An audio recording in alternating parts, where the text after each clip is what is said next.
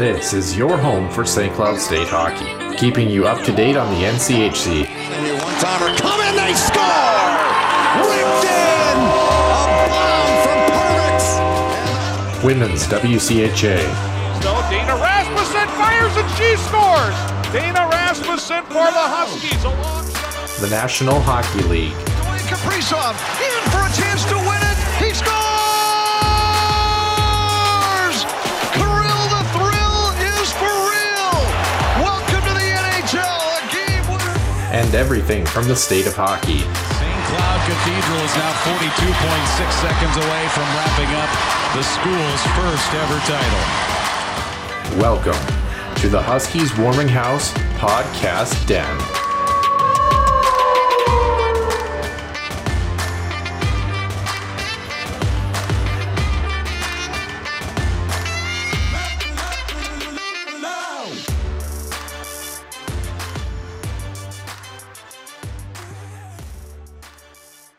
And welcome into episode 161 here in the Huskies Warming House Podcast. Nick Max and Noah Grant here in the den once again to bring you a show in the second week of May. And of course, the NHL playoffs in full swing in round number 2. But some teams, I don't know if they're exactly in full swing. It's been a lot of confusion, I guess. Well, if you're the Leafs, you're confused. You're in the second round. Well, I mean, I don't know. The storylines, like the statistical values, everything that kind of has led up to a lot of these matchups. I know the playoffs bring a certain level of difference, but it seems like this year has just been chaos times 7, right? Like it just kind of feels like it's just been an extra dose of unpredictable. So, but it's great. It's great for the game of hockey. It's great for the fans here. So yeah, we're going to dive into that. Obviously, take a look at some NCAA player moves. There's not much to report this week. Some USHL stuff. We might kind of focus a little bit on that because again, the USHL playoffs in full swing as well too. Some NHL stars and awards starting to be unveiled here. So we'll kind of walk through some of that. And then we are watching live as we speak. We are recording this Monday night at 7:00 here. So we are actively watching the NHL draft lottery, and we are going to break that down before we get to the end of the main portion of the show. So stick around for that. You won't want to miss that. And then our extra ice session. Speaking of relocating players, how about relocating teams potentially? We talked the Arizona Coyotes once again. Of course, they're getting close to their Tempe bid, and also some rumblings about NHL expansion that continue to come up. Is Quebec City a destination? Probably not. Is Atlanta going to get a third crack at this? I don't really know. Is Houston actually an NHL city? We're going to discuss all of it and more in the show. So without further ado, we start as always with Center Ice View News and Notes and the Huskies Illustrated Weekly Roundup. Center Ice View News and Notes. Center Ice View provides you with the best coverage of St. Cloud State Huskies hockey, from game notes, recaps, photos, and more. Go to centericeview.com.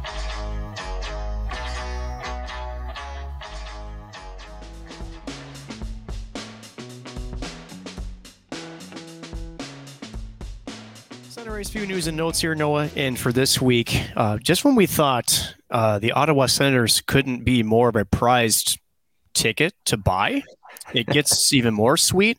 Last week it was Snoop Dogg and a group joining in along with another group that was, I guess the main head right is Ryan Reynolds. Not done yet, apparently, as far as the interest in this team. And now Canadian singer, is it Abel Tesfaye? Did I say that right? I don't know why you're at. You act like I'm the savvy one. No, not me. You know, everybody knows him as The Weeknd, right? Yeah. He's joined the Harlow Capital Group, which is led by a couple of Toronto billionaires, Jeffrey and Michael Kimmel. And they are now placing a bid to buy the Ottawa Senators as well. So now 3 prominent groups trying to get their hands on NHL ownership. And this is kind of interesting, too, because the Weeknd, who's a native of Toronto, in fact, just a suburb of Scarborough, Ontario, he's won 4 Grammys. Again, he also hosted the halftime show for Super Bowl 55. So there's some local interest here, right, for the Weeknd. And quote, the team he works with grew up in Ottawa, so they know the market really well, but he's the largest musician on the planet right now. He has the most views, the most streams. He's also a hockey guy. He doesn't like to be in the media very often. As far as him, minus the music. But so this really says something that he wants to be part of a bid. He wants to get this deal done. He wants to build something that will be great in Ottawa, and he'll be a good fit.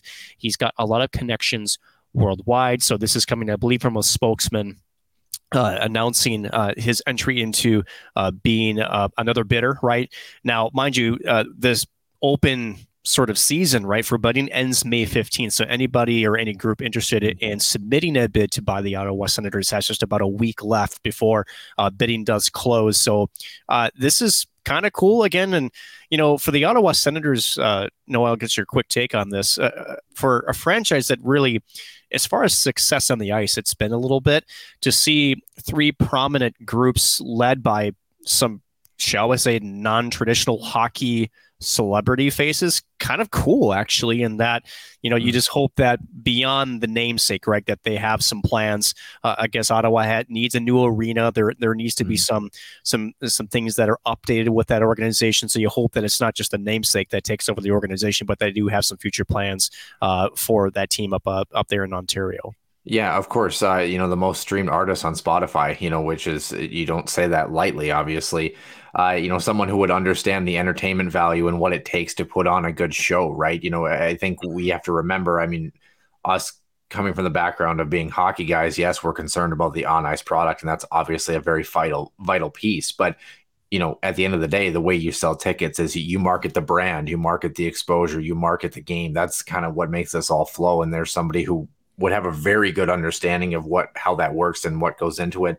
As long as you surround yourself with people who do understand the hockey side of things too. A great problem for the NHL to have. We've kind of gone back to this, and I think the thing that's cool with Ottawa is, and this is no disrespect to other hockey markets, but it is a market where realistically the current Ottawa Senators have not been around that long. I don't think people realize that.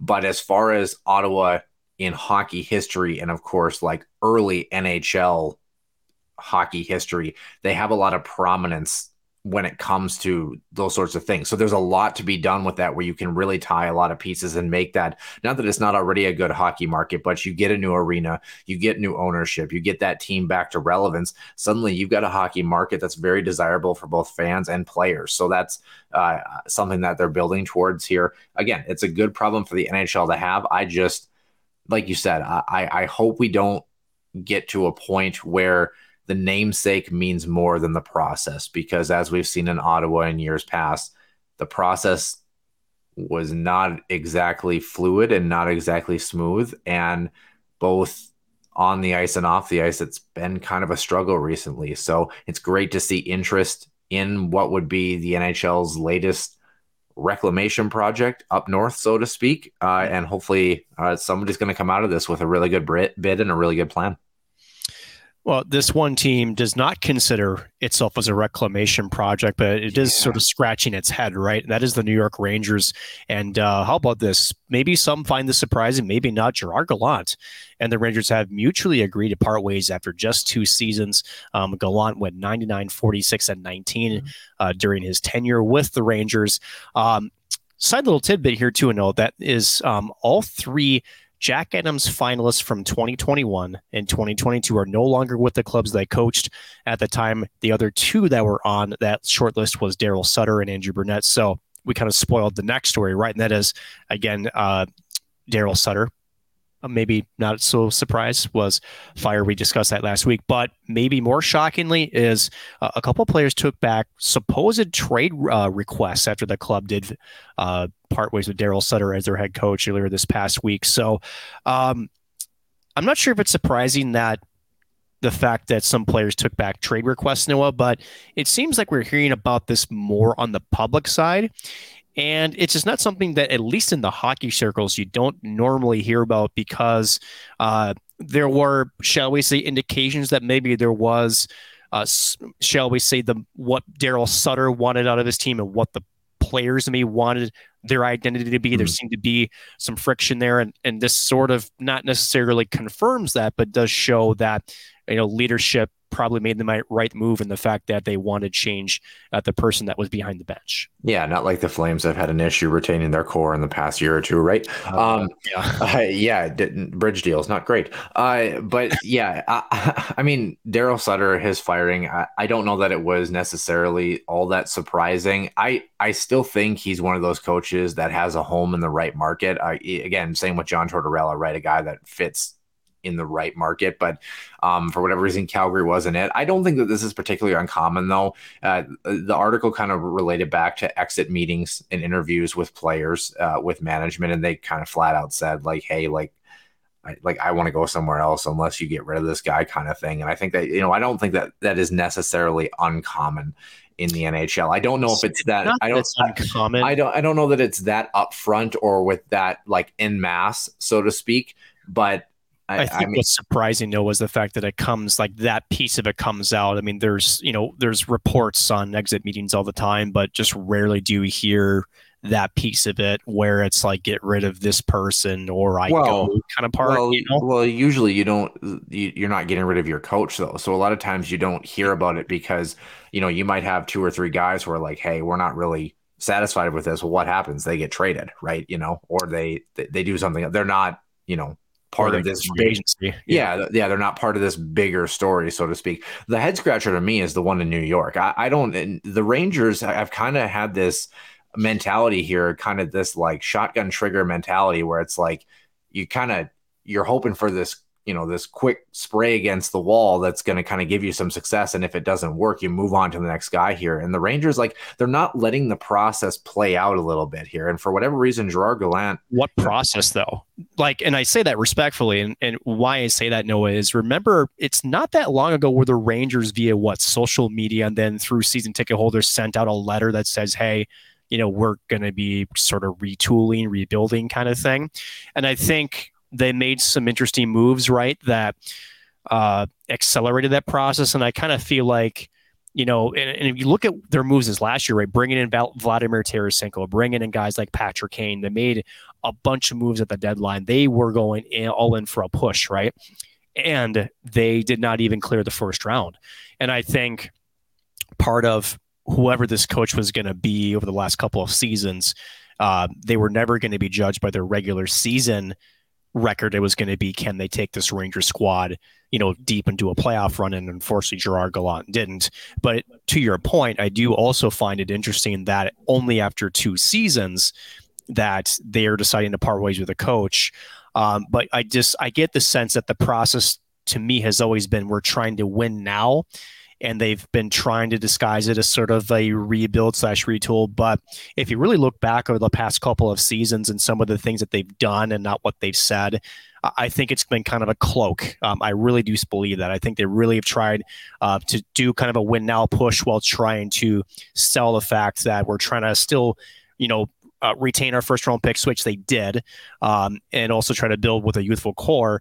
But then again, they just haven't been able to get over the hump, and you can't necessarily change the players. I think they like the players, but you can change the coach, so they continue to go that way.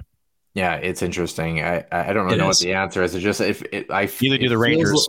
It feels like this is just kind of the new trend in the NHL, where I don't want to say it's premature, but guys are getting a really short leash in the National Hockey League in the coaching realm lately.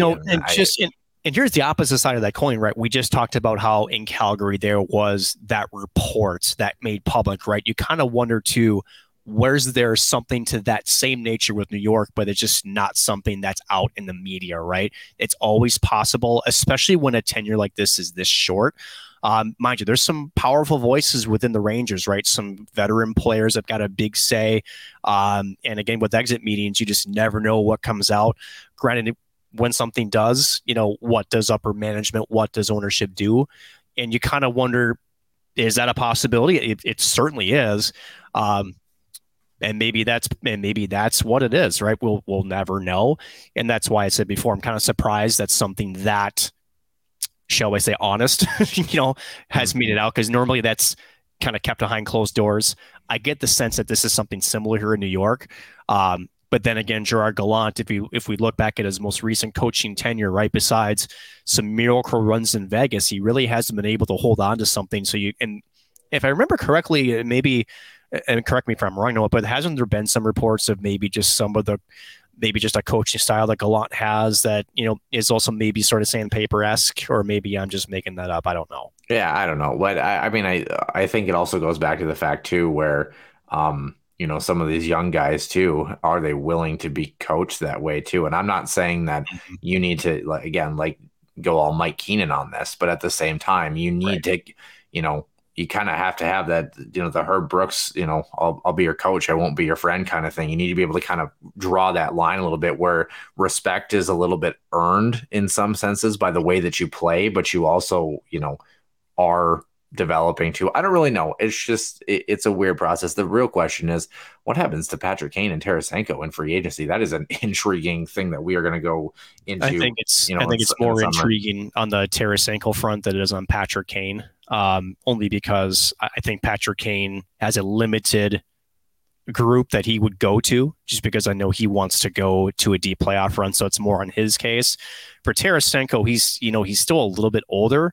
In fact, he's 31, so he's not crazy. Still probably has a couple good years left, but again, it's what's going to be the command from him. I think more for him is going to be what he is going to ask for in a contract, whether it is, and it's going to be both money and term.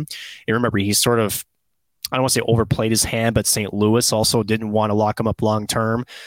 So I think it's more intriguing for him because I think he's got more time left. Whereas for Kane, I think he's looking for that last chance at a cup, and I think he controls more of where his destiny is going to go. And we'll see what teams are able to make that fit work. Yeah. The Vancouver Canucks have been fined $50,000 by the NHL for violating offseason training rules for players this past week. They were holding on-ice sessions with players from April 17th through the 23rd after the season had ended, which is a violation of the current CBA. Dakota Joshua, Jack Studnicka were among 6 players that were doing on-ice training with Henrik and Daniel Sedin, who are the development coaches for the club. I mean, it's in the CBA, you can't do it, but I also think it's also kind of weird. Well, didn't Arizona get caught with something similar and then they lost draft picks? No, they got caught.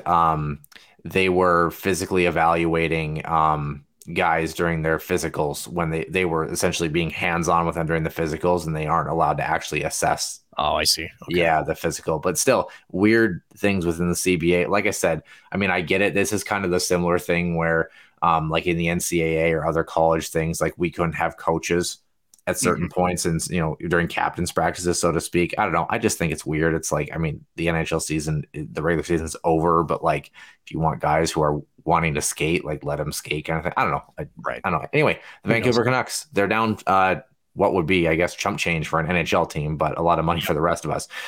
Speaking of a lot of money for somebody here, the Tampa Bay Lightning, former St. Cloud State player Mikey Asamont, a 2-year contract, $800,000 per season. He's played less than a full slate of NHL games over the course of 3 seasons that he's been in the National Hockey League, a little less than 80 games. 102 points in 3 seasons in St. Cloud, had 79 in 3 seasons prior with the Fargo Force in the USHL. He started this past season with Winnipeg and was a 2016 5th-round draft pick of the LA Kings. So it's kind of been a long time coming for a player who has really had to work really hard to kind of earn the opportunity that he's had. He had a good playoff run, and now him and Nick Perbix in the same mix in Tampa Bay. I think that's obviously very exciting. And Mikey Aisman, if you watch him, he is the perfect fit for John Cooper's system too. I think his game with his speed. He was a water bug, man. He was really good on their fourth line. He earned that contract. Yeah, he's not gonna blow you off the page with some points, but man, he's a perfect fit for what John Cooper wants from a bottom 6 player, and he's certainly, like I said, earned that contract. And congratulations to Aisman. That's well earned, and I think again a really perfect fit down here with Tampa for the former St. Cloud forward. Yeah, it'll be good. 13-year NHL veteran Peter Klima died at 58 this past Thursday. Best remembered for scoring that triple overtime winner, Game 1 of the 1990 Stanley Cup Finals for the Oilers, who ended up beating the Bruins that year.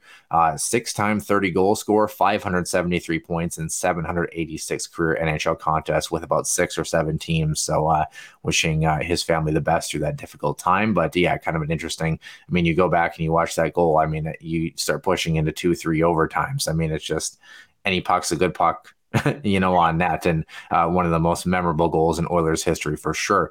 Mark Borowiecki retiring after 12 seasons at age 33, almost 500 games for him. Hasn't played in about 6 months. I don't know if anybody remembers, but that awkward hit against Philadelphia back in October, he was in the hospital. He went on IR. He hasn't played since. You got to imagine that was probably the nail in the coffin, so to speak, for his career. I mean, it just didn't look good. But he's a guy that, I mean, he started his career, really kind of found his prominence in Ottawa, and then, of course, finished in Nashville.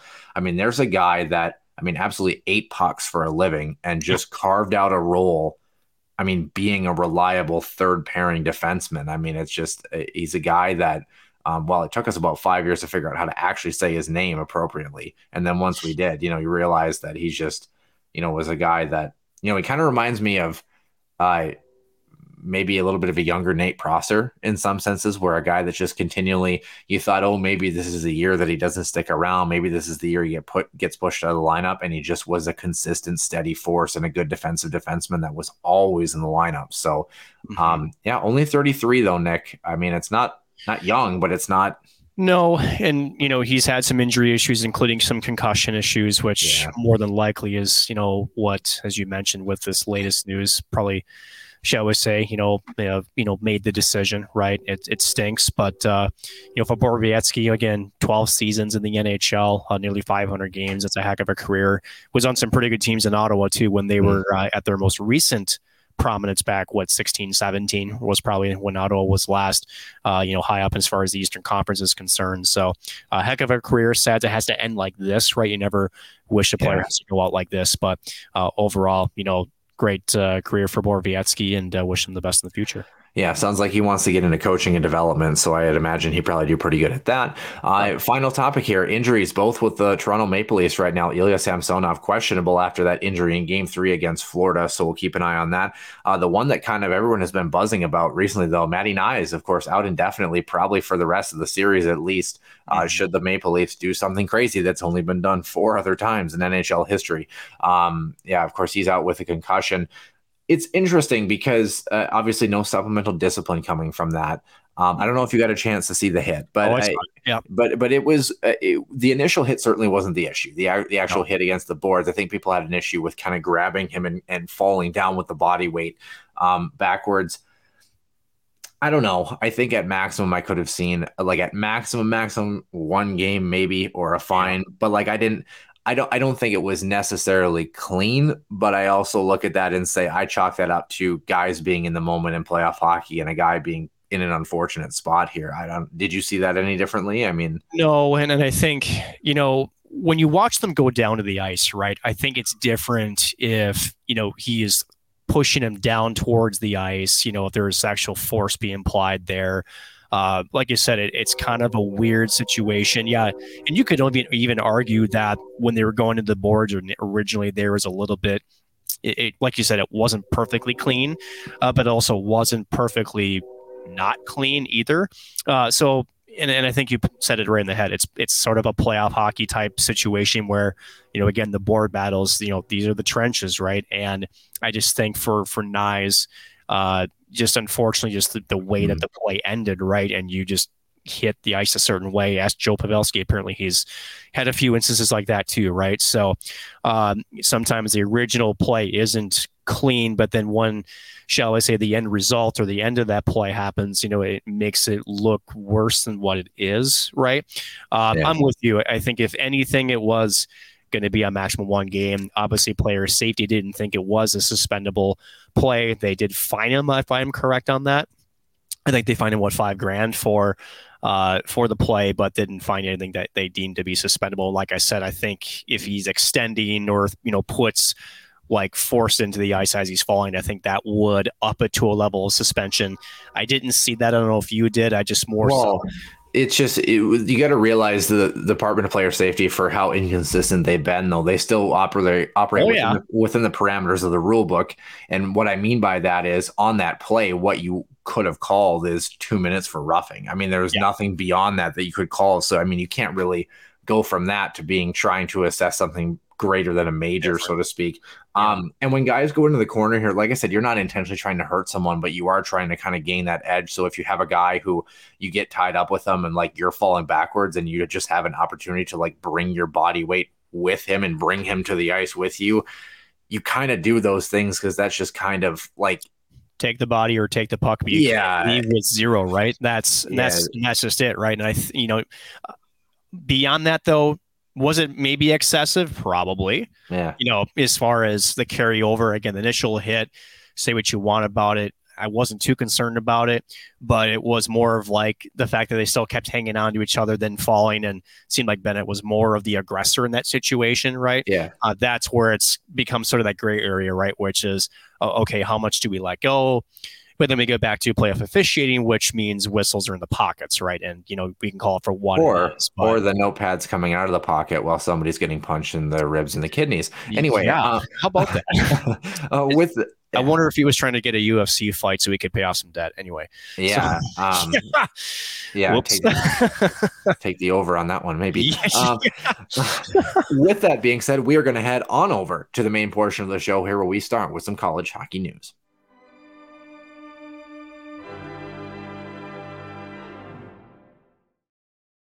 Welcome into the main portion of the show, episode 161 here on the Huskies Warming House podcast. Nick Maxon along with Noah Grant here. And Nick, second week of May here. This is actually, I don't know what the show is going to look like behind me starting next week. I am actually at about 2 hours after the release of this show on Tuesday morning. I am actually moving into my new apartment. So it's been a long weekend of packing and getting boxes together. And unfortunately, you're still in North Dakota, so I can't really celebrate. Yeah, but I'm higher up in the air now, so I mean, I might be the largest tree in North Dakota. I don't know.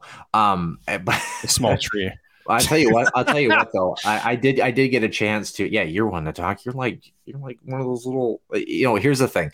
I did get a chance to tour the new hospital that I will be starting at next month, though, which is a $523 million hospital, and it is one of the nicest hospitals I have ever seen. And I don't say that just because it's where I'm going. It's just, I would say besides Mayo, I don't know that there's another hospital technologically that's looked as good as that one. I think that there's certain hospitals, especially that kind of helps. Well, I think there's certainly hospitals within the cities that, maybe have more specialized equipment or more options for care just because, that's where the population is. But as far as state of the art, up to date workflow, you'd be hard pressed to find, I would say, a better hospital in North Dakota right now, at least as far as the technology side and the up to date side goes. I mean, it's a beautiful building, so really excited about that one. But other than that, I mean, it's completed my classes last week. I officially you walked the plank, huh? Well, we're about to on Friday. Yeah, be interesting. Hopefully I don't trip. But you know what? This is like my third college graduation in some capacity, so I'm ready to just ready to be done. But yeah, Bachelor's of Science in Nursing. Very excited for that, obviously, and starting work next month. So, but we will be here to cover what's going to move into next month, which of course will be the NHL playoffs. Before we get to that, we track some college hockey news here and USHL news. Let's start with the NCAA player moves, I guess. Here on the men's side, nothing really new to report in the NCHC at least, so kind of a quiet period as of right now. Women's side here, Duluth. I don't know if we mentioned this. Olivia Wallen from Penn State, 33 points in 38 games as a junior. The Bulldogs add her. Calla Frank headed to St. Thomas from Mankato for her fifth year in the net. Can't remember if we mentioned that one either, but one I know that we didn't because this one is new. Mackenzie Bergeret headed from St. Cloud to Mankato, had 1 point in 37 games last year as a junior. Of course, former guest of the show, by the way, a couple years ago. I don't know, Nick. Of course, Mankato finished below St. Cloud in the standings this year. I mean, you look at the point production, and when I say point production, 1 point of production. I got the single versus plural. Yeah. Thanks. For most of the listeners and viewers, I'm sure. I mean, I don't know if it was a question of ice time, but maybe a question of role, essentially. Possibly. trying to be in a more elevated role in Mankato, wishing her the best, obviously, but kind of just trying to wrap my mind around where this is at. I was looking at, of course, it's graduation week in St. Cloud, too. So looking at players like that are in the portal, like Olivia Savard, of course, she just finished her degree, in education, heading to be a teacher. So thinking about opportunities, for her as like a fifth-year player trying to enter the portal, thinking about, where her degree is maybe taking her and kind of opportunities that related to hockey as well too. So, but yeah, Mackenzie Borgere, an interesting one. Yeah, I mean, and again, I think Borgere, when we've covered her not only on the show but also on the ice too, you kind of get the sense that she's, if anything, right, for Borgere, I've seen her score, was it a hat trick in one of the games? And so she's got some flair, she's got some skill, but then as you saw with the point total, I'll steal your line, just for whatever reason wasn't there. And I got the sense from watching the lineup go in and out of St. Cloud. Now, mind you, it wasn't just her, right? There was a lot of jumping up and down from Brian Idalski again, just kind of laying down his vision of what he wants his team to be. And yeah, it seemed to change on any given night. He just wasn't afraid to mix things up.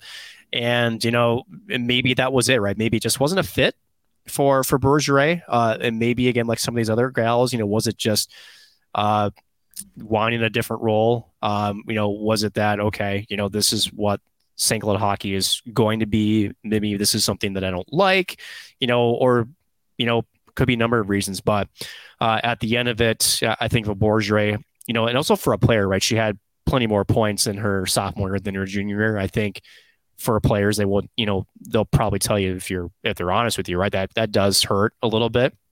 And maybe she's just looking for a fresh change of scenery because maybe she feels that's what's going to kickstart her and maybe get back to some totals that were higher in previous seasons. Number of reasons, right? But as you mentioned, all the best of luck in Mankato, and see if she does end up getting a more elevated role again as an upperclassman, and maybe just stylistically, maybe just a better fit for the way that she plays the game. We'll see, but hoping that she has success down there with the Mavericks. Yeah, definitely. Of course, getting ready, like we mentioned, we're just starting the main portion of the show. Did just get the notification, though, of who did win the draft lottery. God, the NHL is rigged, man. I'm sorry. Is it Chicago? It is Chicago, man. No way. Oh, my God. That's ridiculous. It's so ridiculous, man. It's right on cue, though, because you got Kane and Taves both, sunsetting essentially. And yeah, Bedard. Terrible. Anyway, which means who got number 2? The Ducks did. Yeah. So they're getting Fantilli then. Yeah. That's another really good player, by the way. So they also need defense. Anaheim can't defend, so who knows? I hate this place. So, in other words, what you're saying is the Minnesota Wild are never going to win a Stanley Cup because now Chicago, in a couple of years, right? Oh, right when the Wild get out of Stanley Cup hell, they're probably going to be ready to contend for another playoff spot again. Got it. Yeah, heard it here first, folks. Hey, I mean, on the plus side, though, you put together the right package. Minnesota could afford Connor Bedard's shiny new contract in 3 years. There's no way. I don't. Last time I checked, Chicago's going to have a lot more cap money than we will. just a little bit. Yes, because they've been a perfectly transparent organization. Anyway, right. On the flip side of that, though, beyond Connor Bedard, who else do they have? I mean, realistically? I mean, come on, Patty Kane's coming back, man. No, he's not. Anyway, we'll dive into that at the end of the main portion of the show. As far as I can tell, we're going to keep an eye on this one. The Fargo Force, of course, lead their series against the Lincoln Stars 2-1 here in their best of 5, I believe. It is now 2-2 right now. Yeah, just a minute, 8:19 left to play in period number 1. 2-2 is the score. A bit of a more high-scoring one here tonight to start.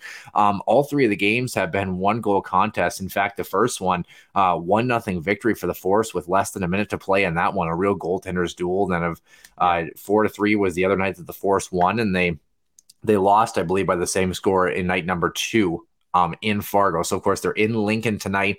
Should Lincoln win today, Game 5, of course, will be later this week. So, but Fargo, it's been really good, the USHL playoffs, and talking with a couple of guys that cover that team, too. They just talked about how it's been an absolute war, and this Lincoln team has been no slouch of an opponent here. No. 1-0 and 3-2 in games 1 and 3, Fargo wins. They lose 4-3 on home ice in game number 2. Game 5 would be this Thursday, May 11th, if necessary. So keep an eye on that one. But this Lincoln team, again, has really given this Force team fits. So, speaking of the Fargo Force, though, the great news that we came out of St. Cloud State Land, former assistant coach for the Huskies and former player Nick Oliver winning USHL Coach of the Year in his first season at the helm. No surprise. I mean, just an incredible season that he had. I mean, it's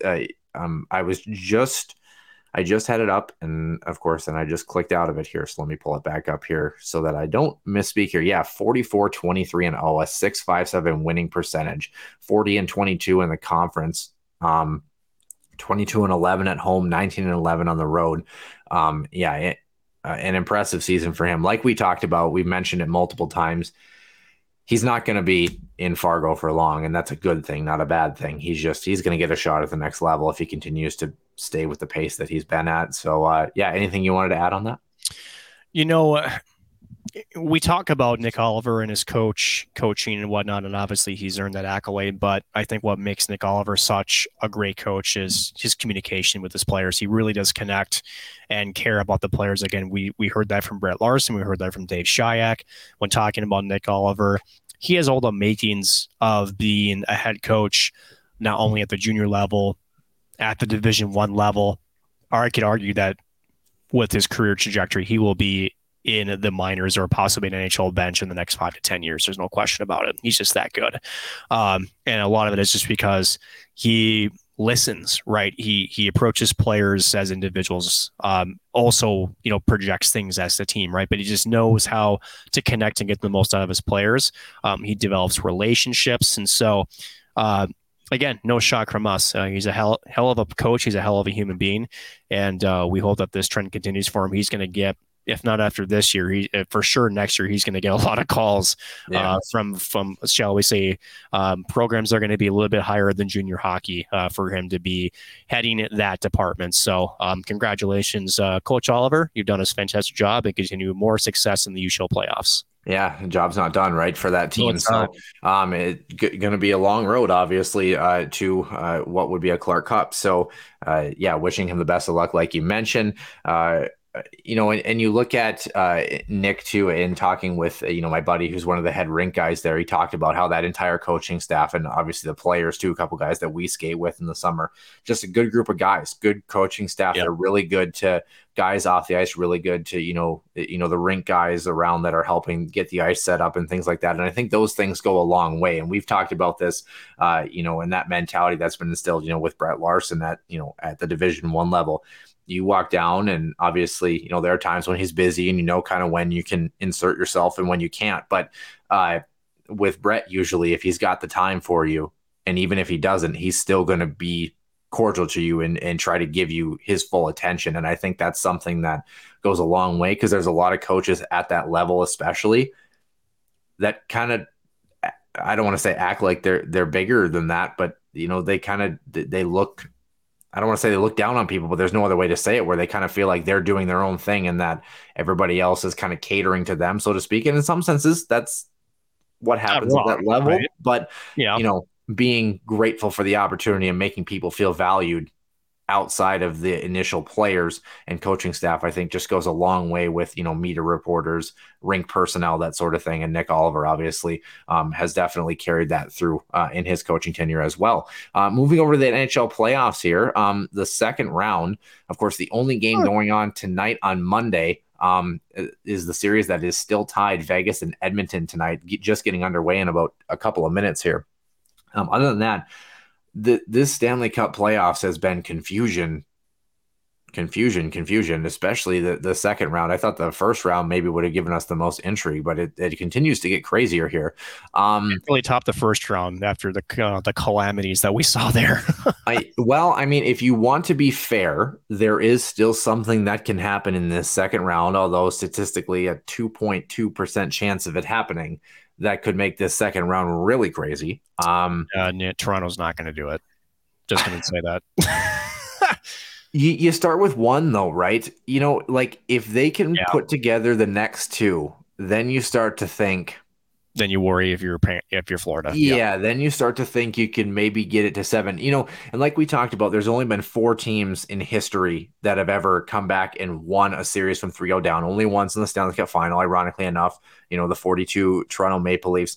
Can't remember who the team in the mid 80s was to do it, but then of course it was the 2010 Flyers against Boston, who of course they were down 3-0 in game 7 against the Bruins that came back in that one. And then of course the LA Kings the year they win the cup, beating San Jose, and Sharks fans still haunted by that one. Yeah, they'll be haunted for a while. But I would wonder what the statistic is of teams that have pushed a 3-0 deficit to 7 games, not regardless of winning it, just gotten there. Because I think even if Toronto gets to that point where they can push it to 7, and even if they lose, you say, okay, fair play, right? You pushed yourself back from the brink and you gave yourself a 1-game chance. You didn't roll over. Yep. Yeah.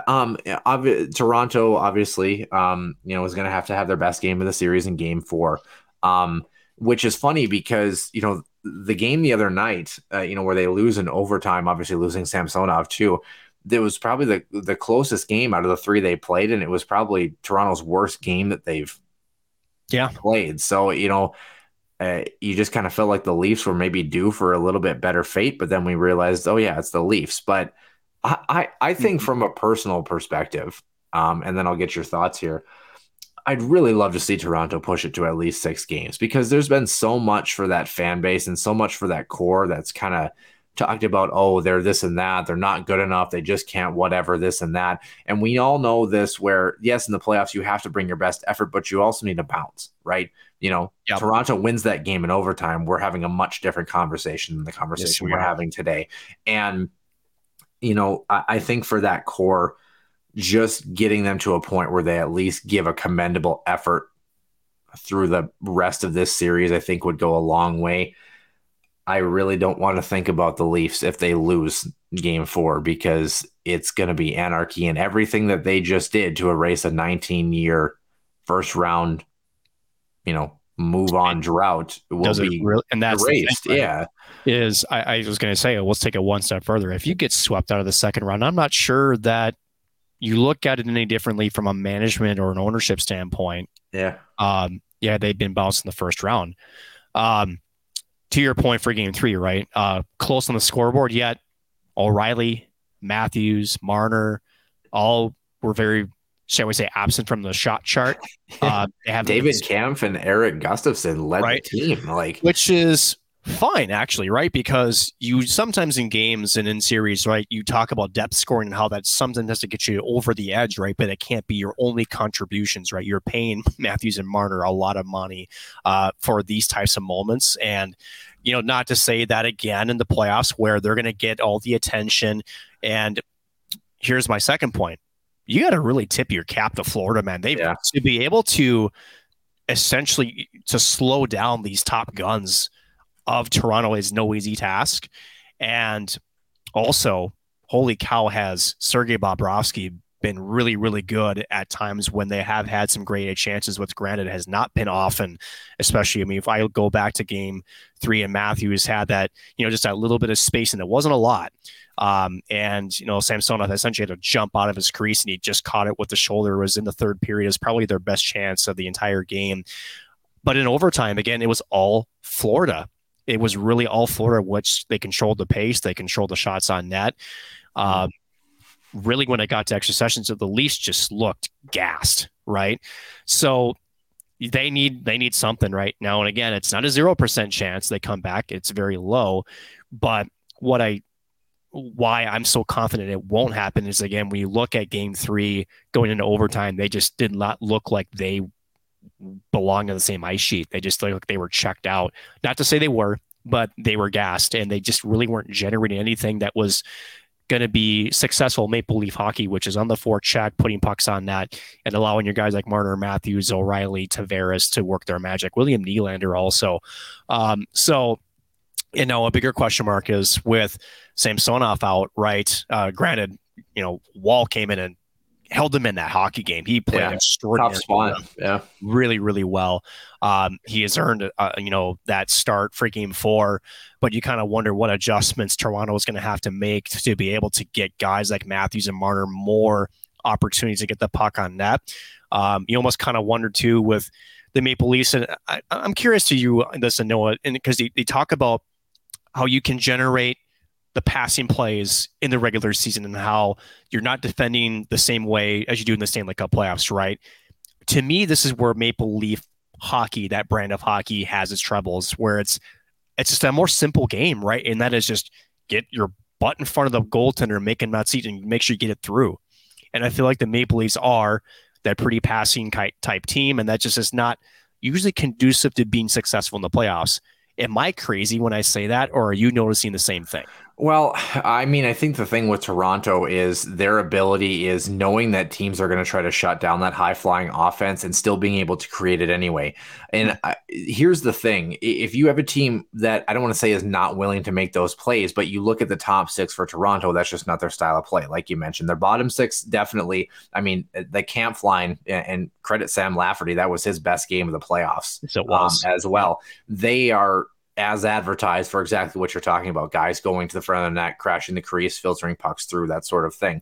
But if you're Toronto, really where it starts for those top units is getting Florida's defensemen to pinch at the blue line, to step up and become flat-footed when you're in transition. And if you can do that where you're getting pucks out of the zone and you're creating plays off the rush in transition, that's where Toronto really has success, is they're able to spring those skill guys and create odd man rushes, and then it leads to either a goal on the rush or extended zone time, because now you have a team scrambling, coming back, you start this suffocating offensive cycle, and that's kind of what Toronto's game is. They really haven't been able to establish that.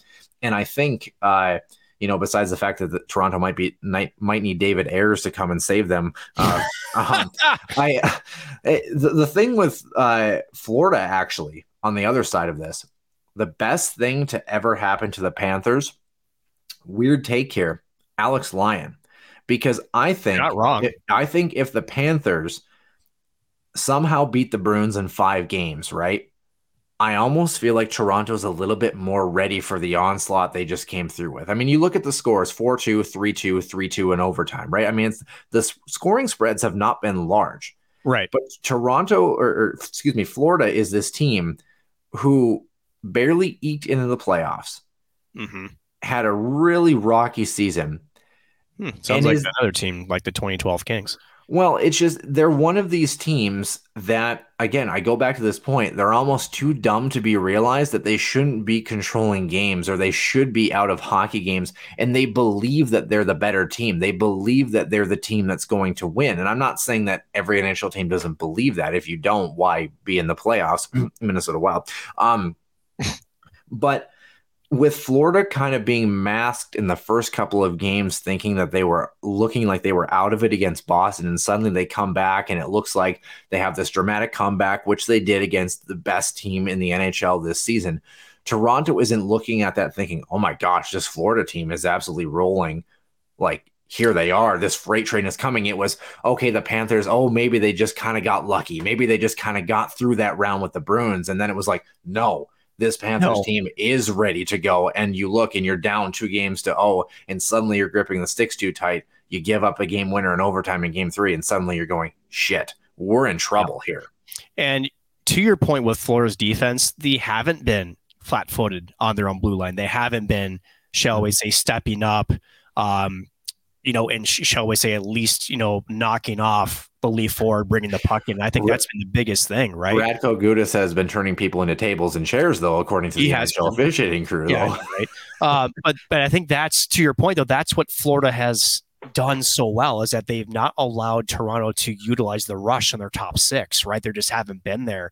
And I think without that rush sort of, for that top 6 to have no success right now, you really got to tip your cap to Florida. And they're packing in the middle of the ice. They're not allowing them to get into the house, into those areas in front. And Bobrovsky, despite the fact that at times he does leave some rad rebounds out there, there's 5 red jerseys within like 3 feet of where his crease is, right? So usually if there's a rebound, there's a red jersey there to clear it if there is one. So it's going to be tough, because Florida has been sort of playing this defensive style that against skilled teams, Boston and now Toronto, that's been very, very effective. And again, we keep going back to it. Defense wins championships, right? It's showing here.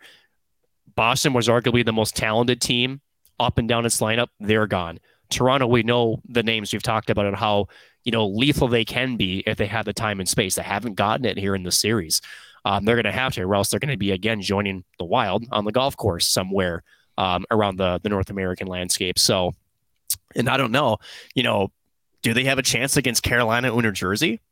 Can you imagine that resume? Could you imagine being Carolina and New Jersey looking at Florida going, holy SHIT? Well, let's talk about that series too. Yeah, And here's seriously. the thing. So Hurricanes Devils, right? Carolina outscores New Jersey 11-2 over the first two games. New Jersey wins 8-4 in game number 3, despite giving up 3 shorthanded tallies against. Yep. Here's the thing. This Hurricanes Devils matchup, these are the top 2 teams that give up the most shots per game in the NHL playoffs right now. So again, you talk about that defensive structure. Again, the team that comes out of that Florida-Toronto series, and again, I will throw them both in there, has a better look against both of these clubs than I think I would have originally given them credit for. Both teams, their goaltending tandems have been interesting in terms of their cycles, to say the least, over the course of the playoffs here. I don't know what you said. David Ayres, he did kind of win it for Carolina. I don't know what to think about this series, to be honest with you. I think, like you said, the favorite now is coming out of that Florida-Toronto bracket on that side. Just saying, it's going to be Florida.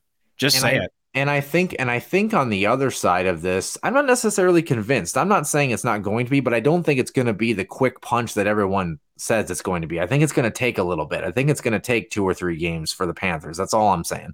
4 or 5, I call it max.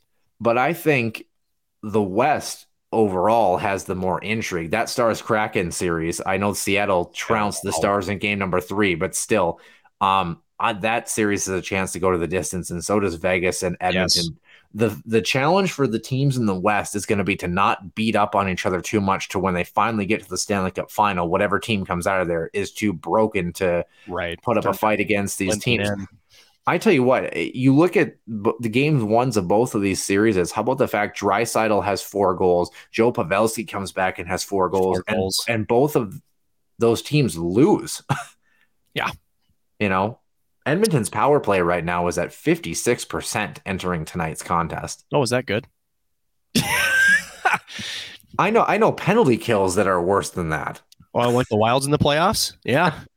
It was pretty close to that number, actually. Yeah. It's sadly more true than we want it to be. Yeah, but like we said, I mean, Seattle leads Dallas 2-1. This Kraken team, like I said, a very defensively responsible team. Both of those teams, very good clubs this year, and I think that's where Minnesota fans take it with a grain of salt. I know the finish of the series was not great. Dallas is a good team this year, and so is Seattle. Vegas, I'm still not sold on them right now, to be honest with you.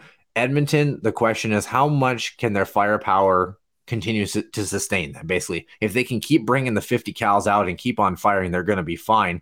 The scary thing is for teams that rely on that offense, the Toronto Maple Leafs, Boston Bruins. That's what happens if it suddenly disappears. So the NHL playoffs as a whole, obviously we'll have a much better analysis as we move into next week, because most of these series will be approaching the end or be finished, depending on what bracket or what sunny state you're in, apparently. But Nick, I mean, any kind of closing thoughts on the NHL playoffs so far in round number 2? It's been wild. How about Seattle, man? Actually, a lot was. I mean, they were starting to get some national respect about the defensive structure, but I think, with some of the just their forecheck has actually been a bit surprising to some people, and how effective it's been against the Avalanche, right? And then now, yesterday, we really saw the second period. Again, Ottinger did not look his normal self either. Granted, I was shocked that they didn't pull him a little bit earlier. They did before the start of the third, but after that 5th goal in the second, I really was scratching my head of why they just didn't get him out of there, because I think he was rattled again. It was kind of a shot that off Benier's stick that I think had he got a full follow through, I'm not sure if it goes where it went. So I think it did kind of fool him a little bit. But yeah, that one's been widely intriguing. Again, the back and forth between Vegas and Edmonton has been kind of fun to watch, but holy cow, Draisaitl, geez Louise. Him and McDavid are just machines, to say the least. 18 points in 8 games for Draisaitl, 13 goals in That's that tally. ridiculous. That's ridiculous. As, Just as my co-host will say, is that good? yeah, I mean, in the way the NHL playoffs have gone, this team is going to lose in the second round because reasons. That's just Yeah, the way things have been trending. because So Mark Stone, right? pretty much, yeah.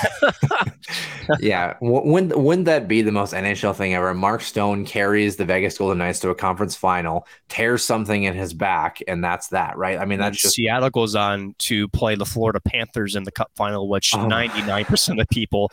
I joked about this last week.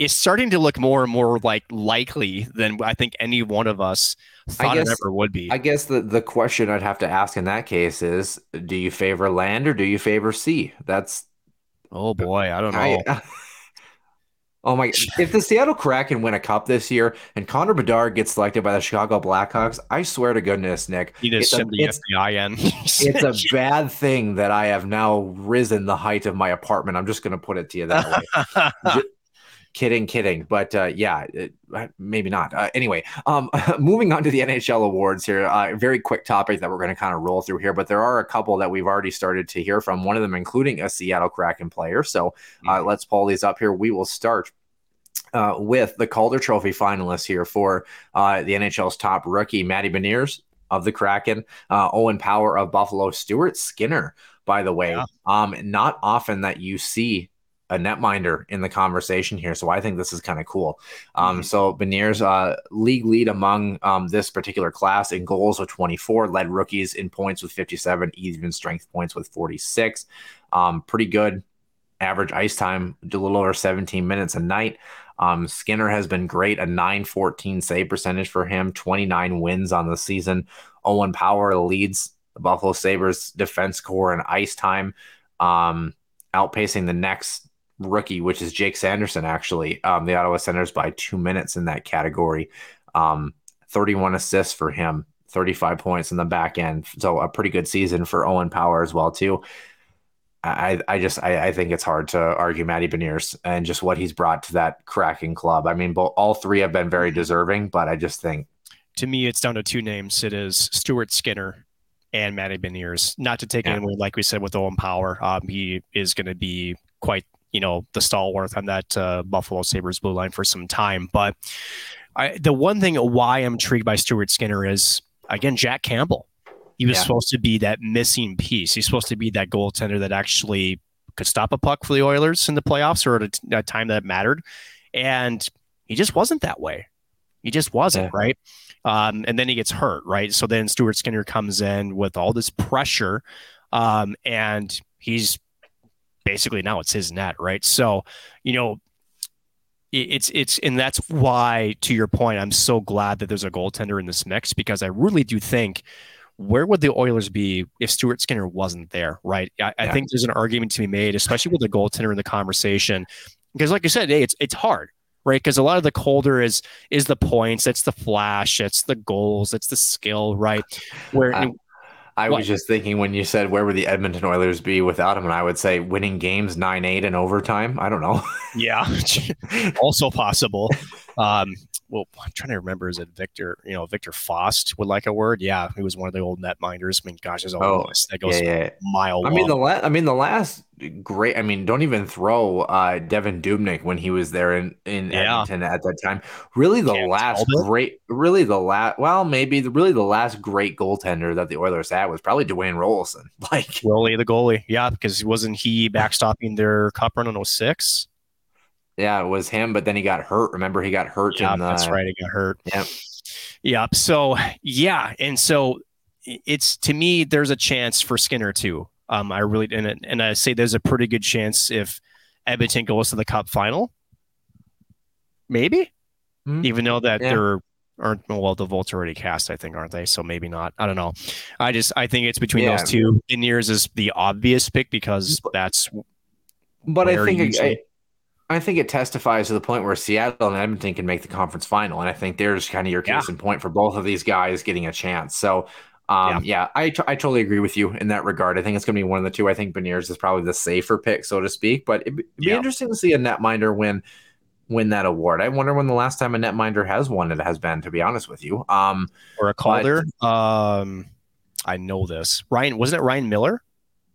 I could see it being Ryan Miller. I'm gonna Trying to double think. check it. I'm pretty sure it is. Yeah, would Andre Vasilevsky have had a chance? Although Vasilevsky was Yes. probably with somebody who was an unreal goal scorer, I'm sure. But I mean, why I'm don't we pulling try it up this right thing called now. Google I got goalies it right here. to win the Calder? Andrew Raycroft. Oh my gosh, gross. That was 2004, and that's actually the first year, if I remember, that Ryan Miller was in the league. So, Yeah. yeah, Yeah, let's see here. yeah, would have been Yeah, Andrew Raycroft. Yeah, of course. Good to see a lot of defensemen show up on this list, by the way. Of course, and then Mort Seider, Evgeny Nabokov, the old Sharks netminder back in 2001. 01. Yeah. Marty Brodeur in Like during 94. 94, Belfour 91, um, Tom Barrasso in John Barrasso. 84. Yeah. But beyond that, not many. Oh, Ken Dryden in 72, Denny Potvin. So yeah, it's not a lot, right? Because again, it's more on the skill and whatnot. So if a goaltender is, I mean, I guess you could say that the goaltender on this list have gone on to have some pretty good careers if you won the Calder. So right. maybe minus Raycroft, but that's fine. So yeah. Nick though, 1939, Frank Brimsek, Boston Bruins. Come on, man. You're just on this Boston Bruins kick, aren't you? Oh, you don't know the significance of this, do you? Frank Brimsek, No. I believe, is a St. Cloud State grad, if I'm not mistaken. You really? Yeah. So, I feel like we covered that at some point, probably way over yonder when we were both younger. Yeah. Anyway, speaking of guys who aren't necessarily young, well, two of them are anyway. San Jose Sharks veteran Erik Karlsson, New York Rangers defenseman Adam Fox, Colorado Avs blue liner Cale Makar are the Norris Trophy finalists. Nick, I'm curious to see if you have the same mindset. For me, I don't think this is any contest. You have Erik Karlsson, don't you? Yeah, absolutely.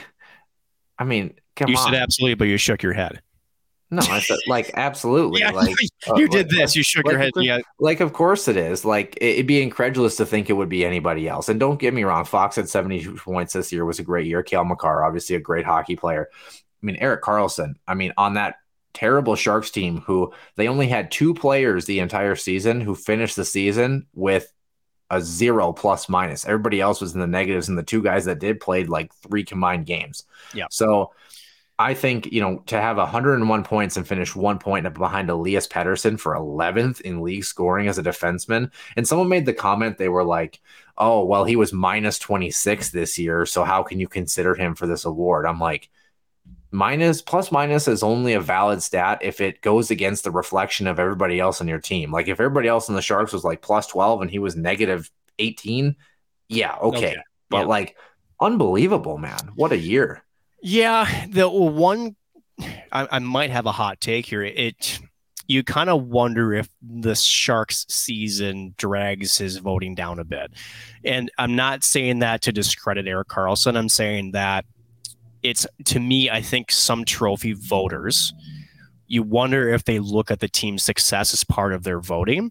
So it wouldn't shock me if Adam Fox got a few more just based on that.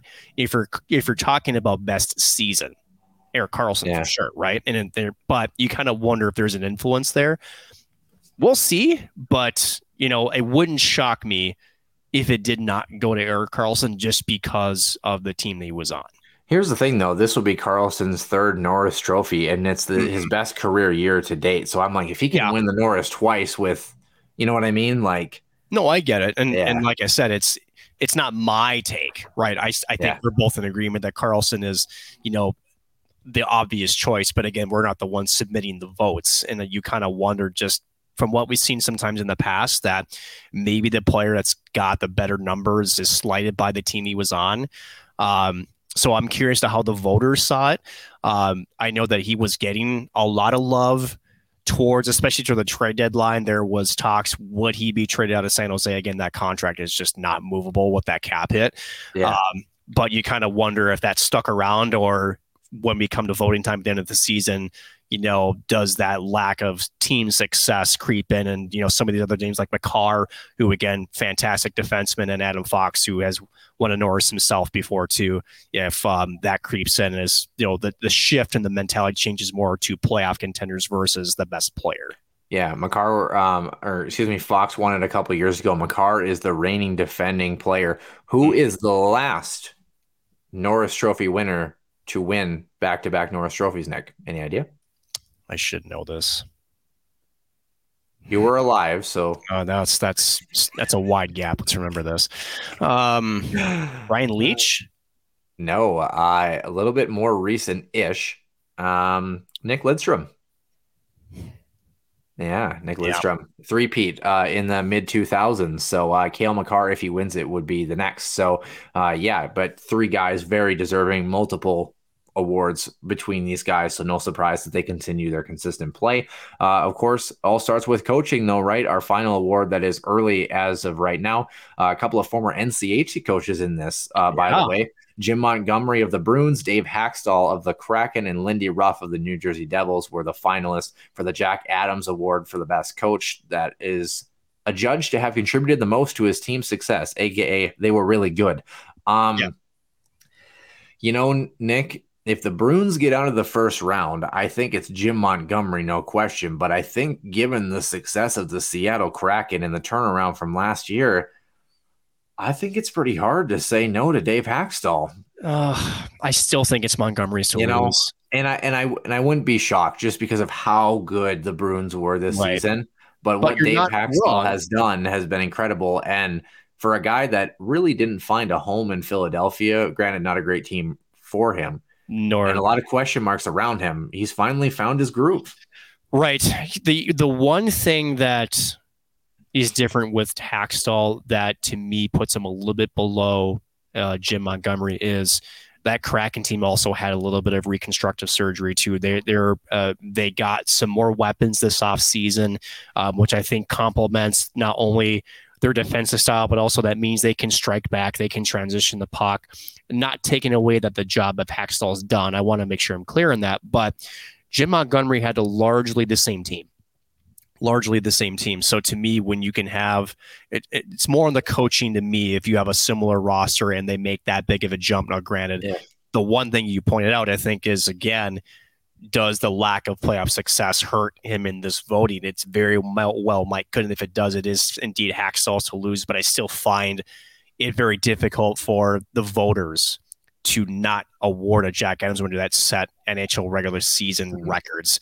That to me might be the nail in the coffin, regardless of the playoff lack of success, shall you say. But either way, kind of cool to see two former NCHC coaches to be, at the highest level of NHL coaching, to be, looked at as the best coach in hockey, and both deservingly should be there in that final three this year. Yeah, good to see Lindy Ruff in that conversation too, by the way. He's kind of had a journeyman suitcase career as of recent, and good to see him kind of find success in He's Jersey, kind of been up and down, right? Where, again, with Buffalo, right? Where, when Buffalo was back in its heyday, right? That was kind of where they were, a consistent playoff contender. Then he's kind of had some, shall I say, some stops along the way, as you said, and it's kind of seemed like he's found a niche back in the East Coast again with New Jersey, again stops in Dallas, and I'm trying to remember if he had another stop in between the two. I'm sure he did, but has found a groove here and is looking to get the Devils back even here against Carolina after making it to the second round. So kind of cool for him too, because he's been around and has coached a lot of hockey games. Yeah, certainly has. We move on to the last topic in the main portion of the show, the NHL draft lottery, and we can't wait to talk about this one. The hockey gods again for the Minnesota Wild. And it's funny. So at work today, I was like joking with a client of mine, and I said, watch the Blackhawks win this because, again, big market, Kane and Taves era is essentially dead. It's gone. And I more said it as, imagine like in 2004, and you probably don't remember this, Noah, because you were still trying to learn how to read and write. But this team was actually being talked about contraction, about moving them away from Chicago because they just didn't have a stretch of success for a long time. The only player they had that was good was Eric Daze. Like Tony Amonte, maybe. Yeah, Tony Amonte was pretty good too. Yeah. But either way, too, and they weren't superstar caliber players. Now, mind you, the NHL was about to transition its game also 0405, right, to be more of the skill first. And you probably don't remember this too. I'm actually gonna test you in this. Do you remember the 2-line pass rule? Yeah, it wasn't until the lockout that they switched it because you literally couldn't pass from your own zone across the center ice line. Nope. Like, it was ridiculous. The dumbest freaking rule in the world. And before then, it wasn't a touch up, offsides. It was still, if it just happened, it was blown dead.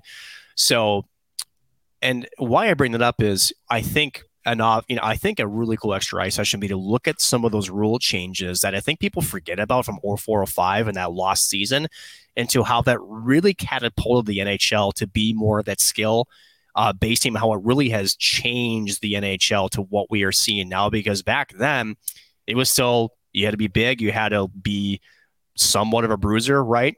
And if you're a skill guy, you better, be ready to take some hits here and there, right? 2004-05. I'm just still stuck on the parallax goal for the Calgary Flames. I know, right? Holy cow.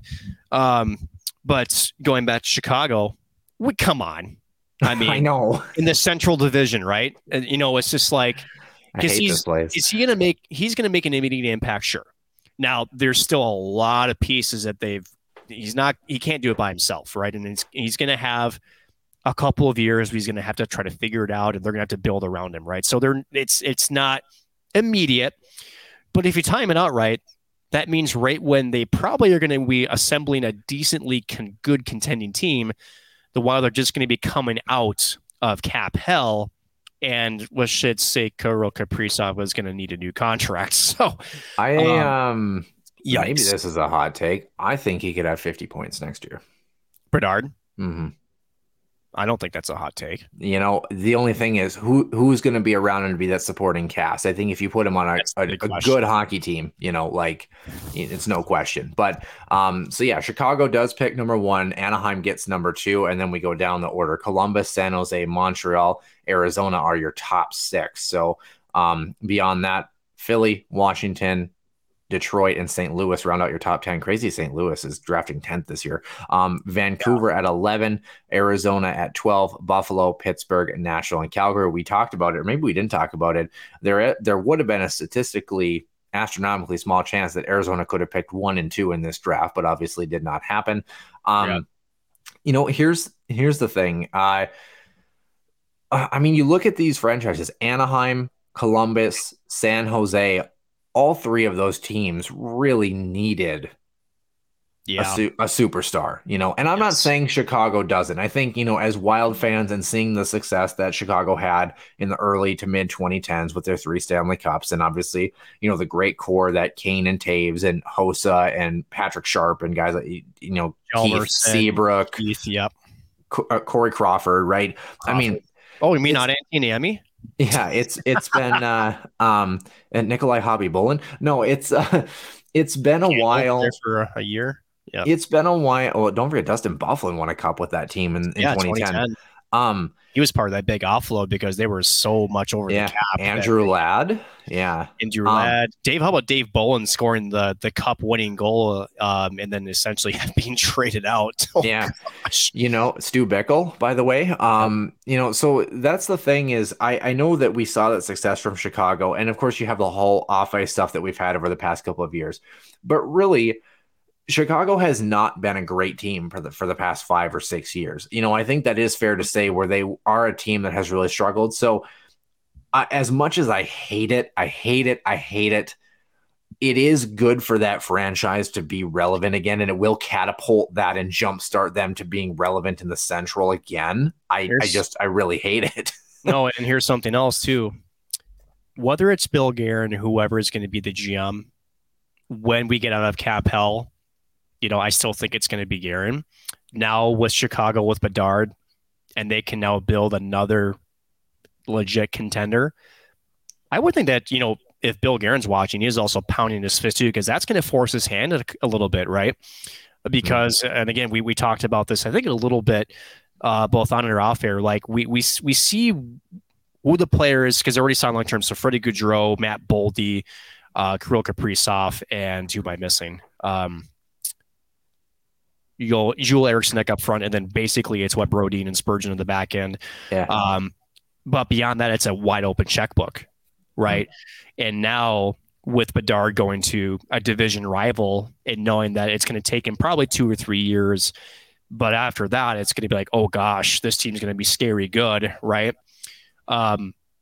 You're going to have to try to make your run right there in 25, right? You're going to have to go chips all in. So you kind of wonder too if that advances a little bit of, or I don't want to say change, but make sure you have enough either assets or cap space to make a good push in 2025, 26. Yeah. Because otherwise Chicago in 26, 27 is going to look really scary. Yeah, they still need a lot of pieces, though. I really like the approach that Kyle Davidson has had. I think he's going to be a good GM in Chicago. You know, you look at his quote. I mean, he was pretty startled at the fact that they were able to pick first overall, too. And I think that he does bring a good infusion from that good old boys club that was there that kind of tainted a little bit of what that organization was. So you'd like to see them kind of reset here. Of course, the draft June 28th and 29th at Bridgestone Arena in Nashville. Nick, the Chicago Blackhawks have only picked first overall one time before. Any idea who that was? Patrick Kane. In what year? 2006. You're close. 2007. Was it 7? Yeah, but very good guess. Very good guess. So, the Hawks win the draft lottery. Of course, second overall will likely be Adam Fantilli. Right. First since wasn't Eric Johnson first in 06? Yeah, isn't that crazy? Now he's like a third pairing seventh defenseman for that club. But Adam Fantilli, Michkov as well too. I mean, there's another guy that has kind of been floated around. So here's the thing with drafts too, that I know that Ducks fans are probably screaming at their TVs or have been, but Fantilli's still a hell of a player if they pick him. Here's the thing: is sometimes picking first or second, it's great, especially in this draft. Like Connor Bedard is an unbelievable talent. I would be shocked if he doesn't assimilate to the National Hockey League. But sometimes picking like 3 to 6 is where you can find these diamonds in the rough, where you don't feel like you're forced to pick the best available on the board based on a season or two that a guy has had. I think of one of my favorite picks of all time, and I know that even the board, when they were going through it live on draft day, was a little bit stunned at this pick. But then you watch the video that they showed in like the draft package on TV, and you could see right away why this pick was made, even if it was still kind of rough around the edges. Moritz Seider a couple of years ago at 6 overall, Steve Yzerman goes off the board and everyone goes, what the heck is he doing?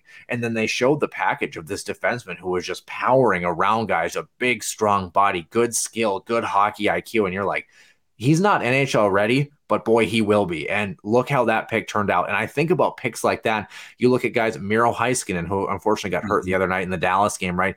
You look at some of these guys who are picked at 3, 4, 5, 6, 7, sometimes pan out a little bit easier because, yes, they're a high draft pick, but they're not number 1, number 2. They're not, they're not Slafkovsky. They're not Shane Wright, where there's this feeling of, oh my gosh, like I have to be that guy. Yes, you're a high draft pick, but I just feel like the process is a little bit easier for some of these teams. I would not rule out Columbus, San Jose, Montreal, Arizona, Philadelphia having some really good picks, especially in a draft this deep. It's going to be interesting. Did you want to add anything else related to our draft lottery coverage? Here's the thing with Anaheim picking second. You've got a couple of guys up front, right, that you really like in Trevor Zegras, and why can't I think of the other guy that they just got last year from Team Canada? Oh my gosh, hold on, I'll find it. Yeah. I'd be curious if they want to add another forward, or do they go defenseman, because they really, besides Cam Fowler. And he's sort of, he's up there in age too now, which is shocking to say because I watched him his rookie debut. But they don't really have a bona fide number 1 defensive prospect. Are you talking about Troy Terry or Mason McTavish? McTavish, yeah. McTavish is who I was thinking. Max Jones too, Maxime Comtois, a couple of young guys on that team. But defensively, right, isn't, most of their guys just aren't like what you call number 1 prospects, right? And I think part of their big struggle this last year is, they could score, but they also could not keep the puck out of the net. And for John Gibson, he needs some help in front of him. He really does. you kind of wonder what his future in Anaheim looks like too. Geez, he's had to deal with a lot, Well, but you um, know, I mean, just looking at some of those teams that just need some help. Arizona's another one. Final question in the main portion of the show here, Nick, and I yeah, just want to run through it very quickly here. sure. Logan Cooley, Yeah. where does he end up? Ooh. Well, it's funny because a couple months ago there was Craig Morgan, who was a reporter for in Arizona, had mentioned that at least reported that he had told his agent he was signing with the Coyotes after his freshman season. And now apparently that's either changed or that wasn't accurate, one of the two. I think he's running it back, man. I really do. So do I. I get the sense that if he hasn't signed already, then he's got to be coming back to the Gophers. Mm-hmm. And I think for him too, with Arizona and just again the so-called the cycle of fun with Arizona just doesn't seem to end. There's no rush for him to get there right now. There really isn't, and especially if gosh, in a week, if we're talking about how Proposition 301 or it is failed. Yeah. Oh boy, right? Or on the flip side, if Arizona had gotten Bedard and you say, "Oh, I'd love to play with him," right? Does it change something? Yeah. So to me, I think he's going back to the Gophers. Again, if he hasn't signed yet, can we both at least agree he's an NHL caliber talent? He could easily fit into top Arizona's roster. Sure. Yeah, like right now, if he signed, absolutely. So to me, knowing that, and we're in agreement on that, if he hasn't signed yet, he's coming back. Yeah, I agree with you too. But speaking of coming back or maybe leaving, we're going to talk about that Arizona franchise and everything that goes on with the Arizona Coyotes.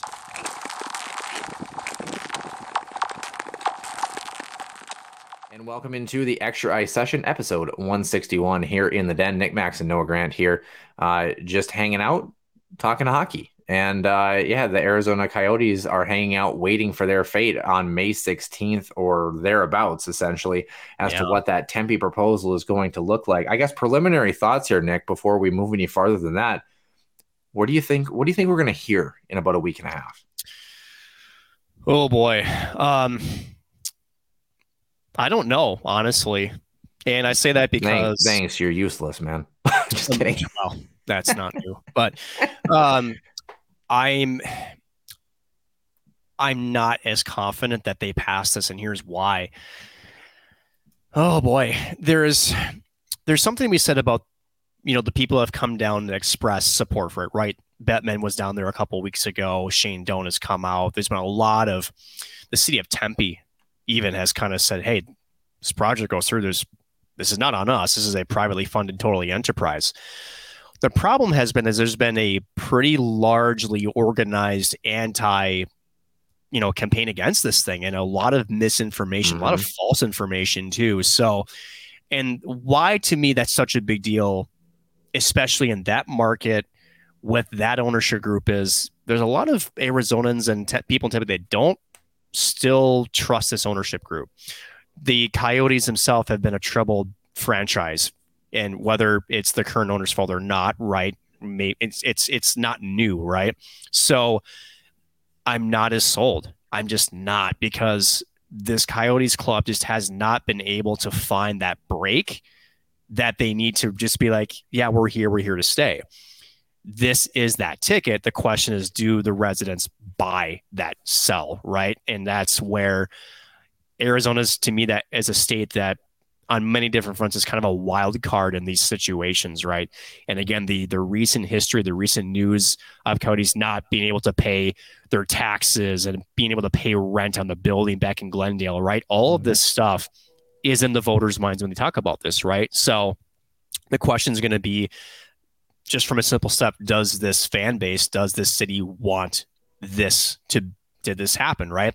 Does it help that it's not just an arena, that there's going to be apartments, there's going to be an entertainment district, there's going to be hotels, right? It's not just a Coyotes proposal. It's more than that. I think that helps. So if you had to ask me one or the other, to me, it's going to happen. Yeah. I think, and I don't think it's going to be a big margin. I think it's going to be slim, but I do think it does get through. Yeah, you got to believe that the NHL is concocting some sort of something to try to do everything they can in that market to hopefully, I don't want to say influence, but try to do what they can. Well, and let's be honest, right? We've talked about it from a college hockey perspective. This is a college hockey podcast. How we've been wanting and needing more than just Arizona State, right? Right. Teams to essentially put forth a Division I program in neighboring cities like San Diego and UCLA, Oregon. We've talked about them before. UNLV, right? There's a bigger hockey influence than just the Coyotes that is on this boat. There really, really is. And if people wonder why the NHL has stuck its flag in the ground and been stubborn to move it, they know it too. You can't have this hole between the California teams in Vegas, and the next closest team would be what? Dallas and the Texas teams. Colorado, right? So they need that to be a placeholder if this game is going to succeed and hold its ground in the Southwest. The best news is you've had the Kings win a couple of cups recently, right? San Jose, for a large part of the 2000s, 2010s, was a perennial playoff contender, went to the cup final. Was it 2017 against Pittsburgh? 16. Okay. Yeah. And then the Anaheim, they won a cup in 2007. So you've got some winning franchises down there, right? You've had success. Arizona hasn't had that. But again, they need to have a presence in that state. So to me, there's more on the line to the NHL than just a team and its ownership. And I just want to be in this market. No, to me, the long, shall we say, the way that this game lasts in the Southwest also rides with Arizona keeping the Coyotes. I really do feel that way. And we saw it, right, with all the voices that came out in support of it. So I think it'll pass. It's going to be close. And thankfully, if it does, now don't get me wrong, the NHL, has a backup plan for this if they don't. Question is, what is that? We won't know until it fails, if it does, because secretly they're trying to come up with either some kind of appeal or some sort of different proposal, because they're going to fight for this until there's no options left. And supposedly, if this fails, there's a plan B/plan C that they could do that involves, I think, Native American land somewhere close to where it is. But again, we've largely not heard much about that, but I think it does stay. What do you think?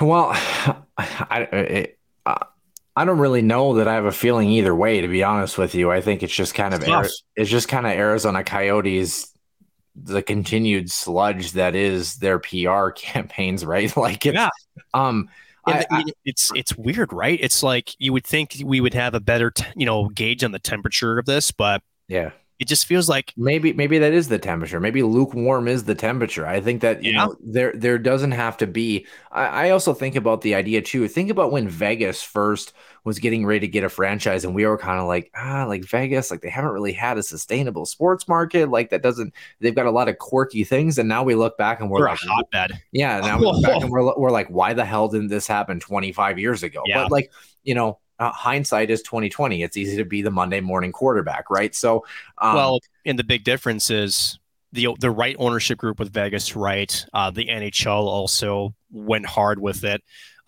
They've had early success too, which helps. I mean, making the Cup final in your inaugural year, we're kind of like the sweetheart NHL story also helps. Whereas Arizona really never had that, right? Now, granted, they came in a different time of the NHL. We've talked about the struggles of previous ownerships, both with money and both with reinvesting in the team. And then of course the arena kerfuffles, the city of Glendale on top of, Gila River Arena. I mean, they've had roadblock after roadblock after roadblock, right?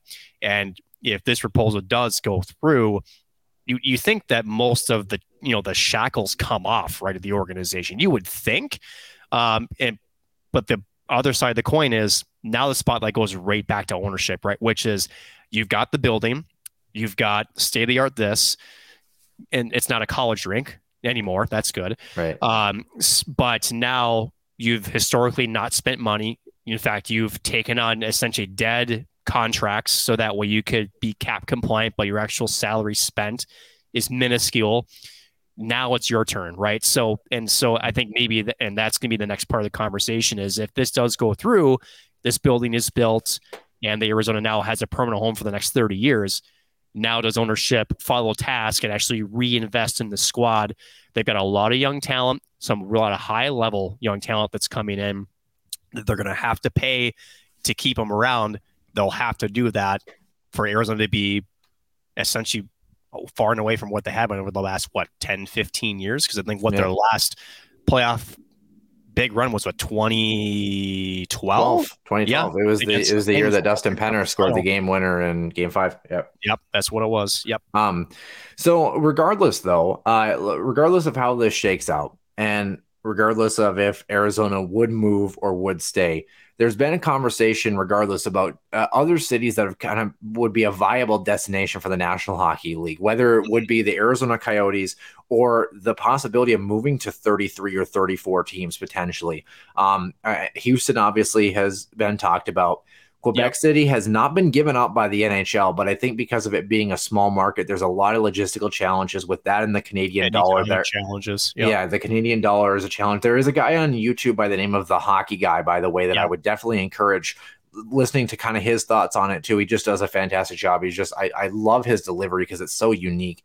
It's so like, I'm a bit of an older guy and I own every bit of that and watch my product kind of thing. I love what he brings to the table. It's very wise too. With Quebec City, he doesn't mince words, but he says it softly, right? Yeah. It's like, you speak softly, but his words carry a big stick. Maybe that's the way to phrase it, right? Yeah. Whereas he's just going to give it to you how it is, right? And the conversation around Quebec City has been around since the Nordiques left, right? Mm-hmm. They built an arena, was it 7 years ago? Yeah, which was the big issue when they of course left. They were getting ready for those new jerseys that had the Huskies on them actually too, and then it was like, well, they're realizing that it wasn't this massive drop, but they were steadily losing revenue, and it was like, this might not be viable. And the concern was not only with Quebec City, with most of the Canadian markets, where the thought was we might be a fully US based league because of where the Canadian dollar was at, and it was tanking. Yeah, and I think, there's been talk about a place like Kansas City, which I don't think is like necessarily out of the question. And then of course Atlanta too, who has generated interest, especially fan interest as well too. And I think when you talk about like Quebec City, I feel like the NHL would have to be at a point where they want to bring in, 2 or 4 teams, and Quebec City is part of that package where they're not alone in trying to make that jump.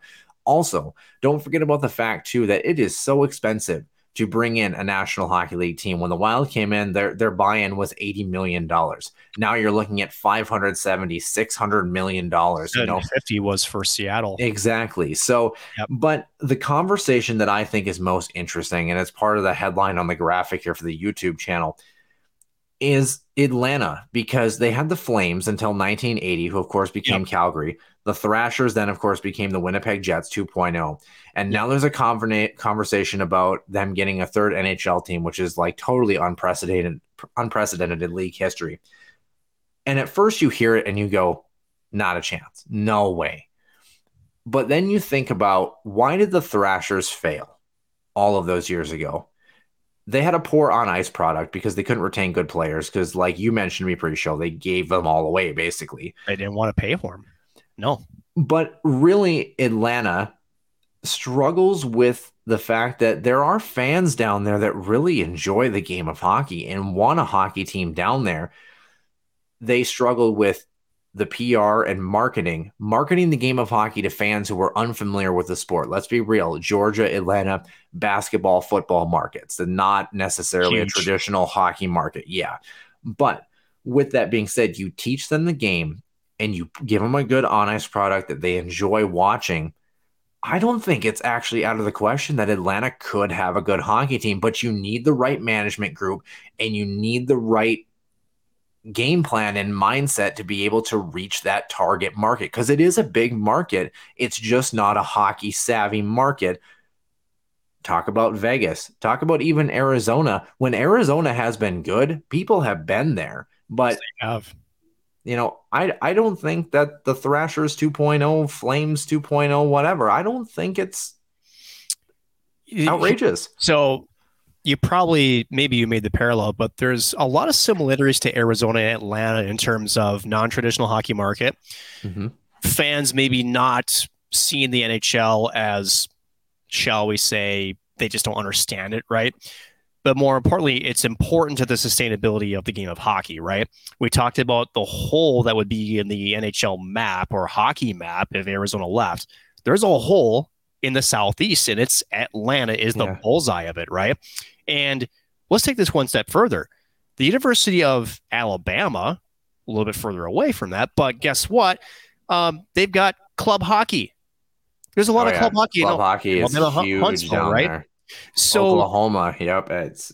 So to me, it's you said management, yes, but to me, right ownership has got to be number one for Atlanta. And I think what's more encouraging about this proposal is that this didn't come from a city. This came from a group, an investment group that says, we want to make this work and we're willing to invest in the building.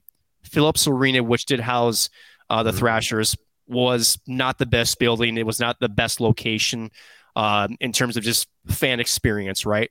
So this would hopefully address that. But more importantly, the ownership group, if I understand it correctly, they were bought and sold. The Hawks and the Thrashers, they were bought together. And the previous ownership group essentially bought the Thrashers just because, effectively, right?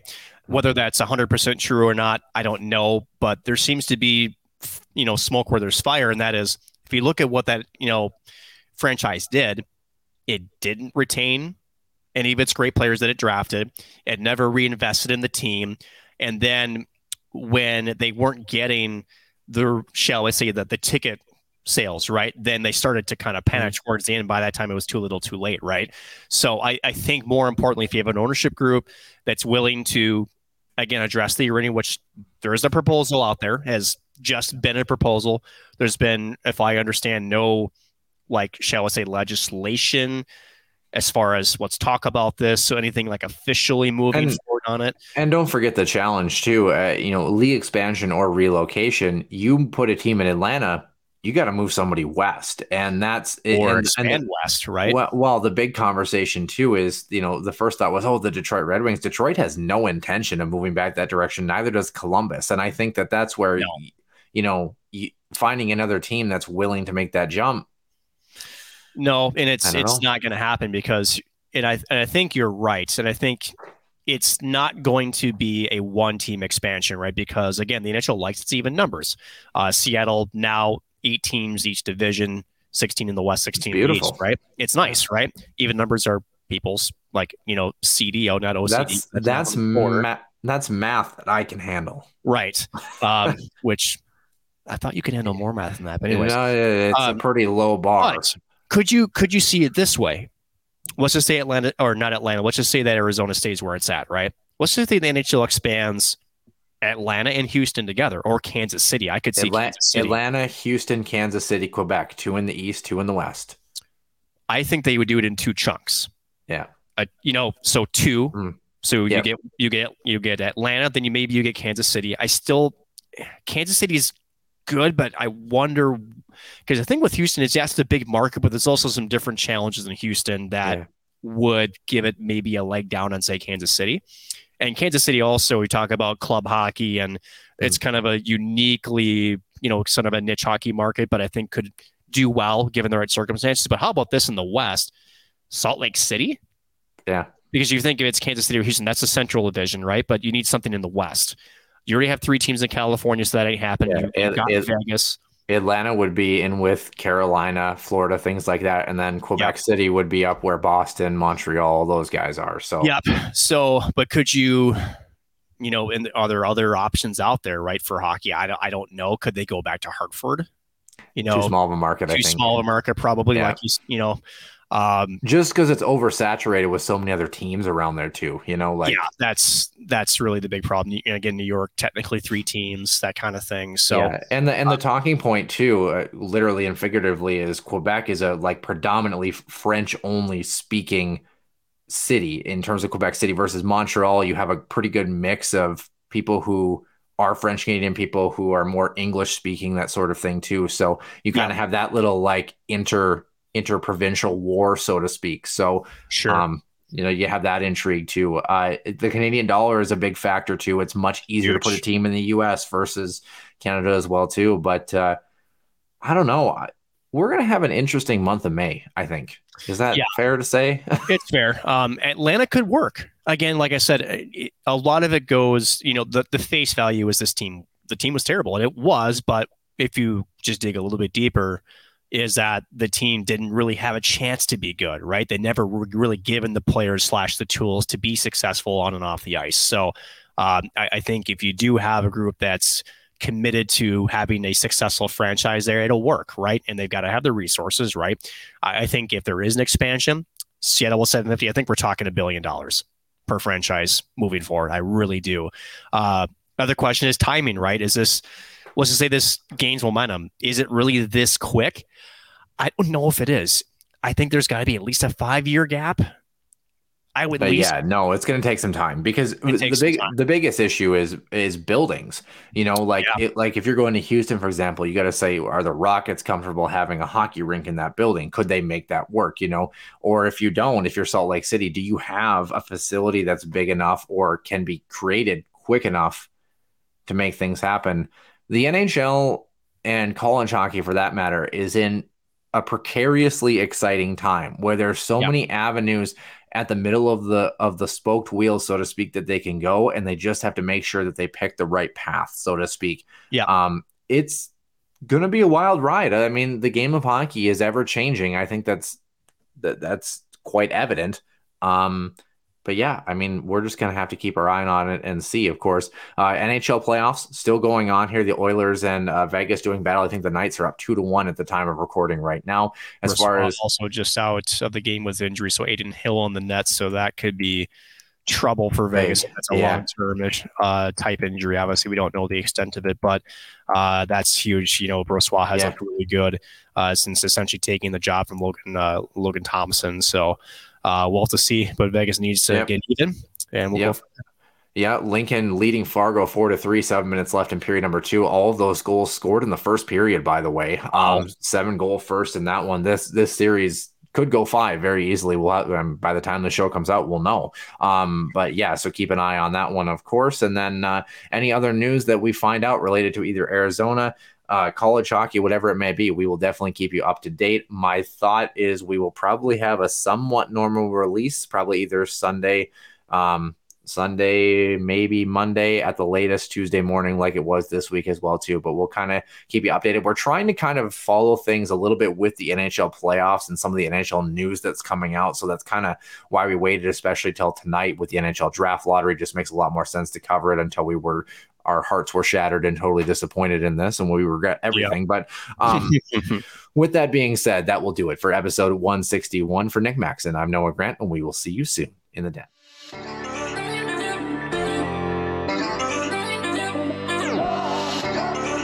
One-timer, come in, they score! Ripped in! A bomb from Pervix! So Dana Rasmussen fires and she scores! Dana Rasmussen for the Huskies.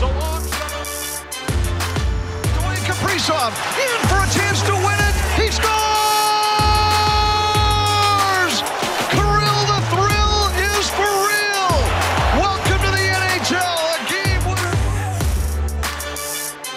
St. Cloud Cathedral is now 42.6 seconds away from wrapping up the school's first ever title.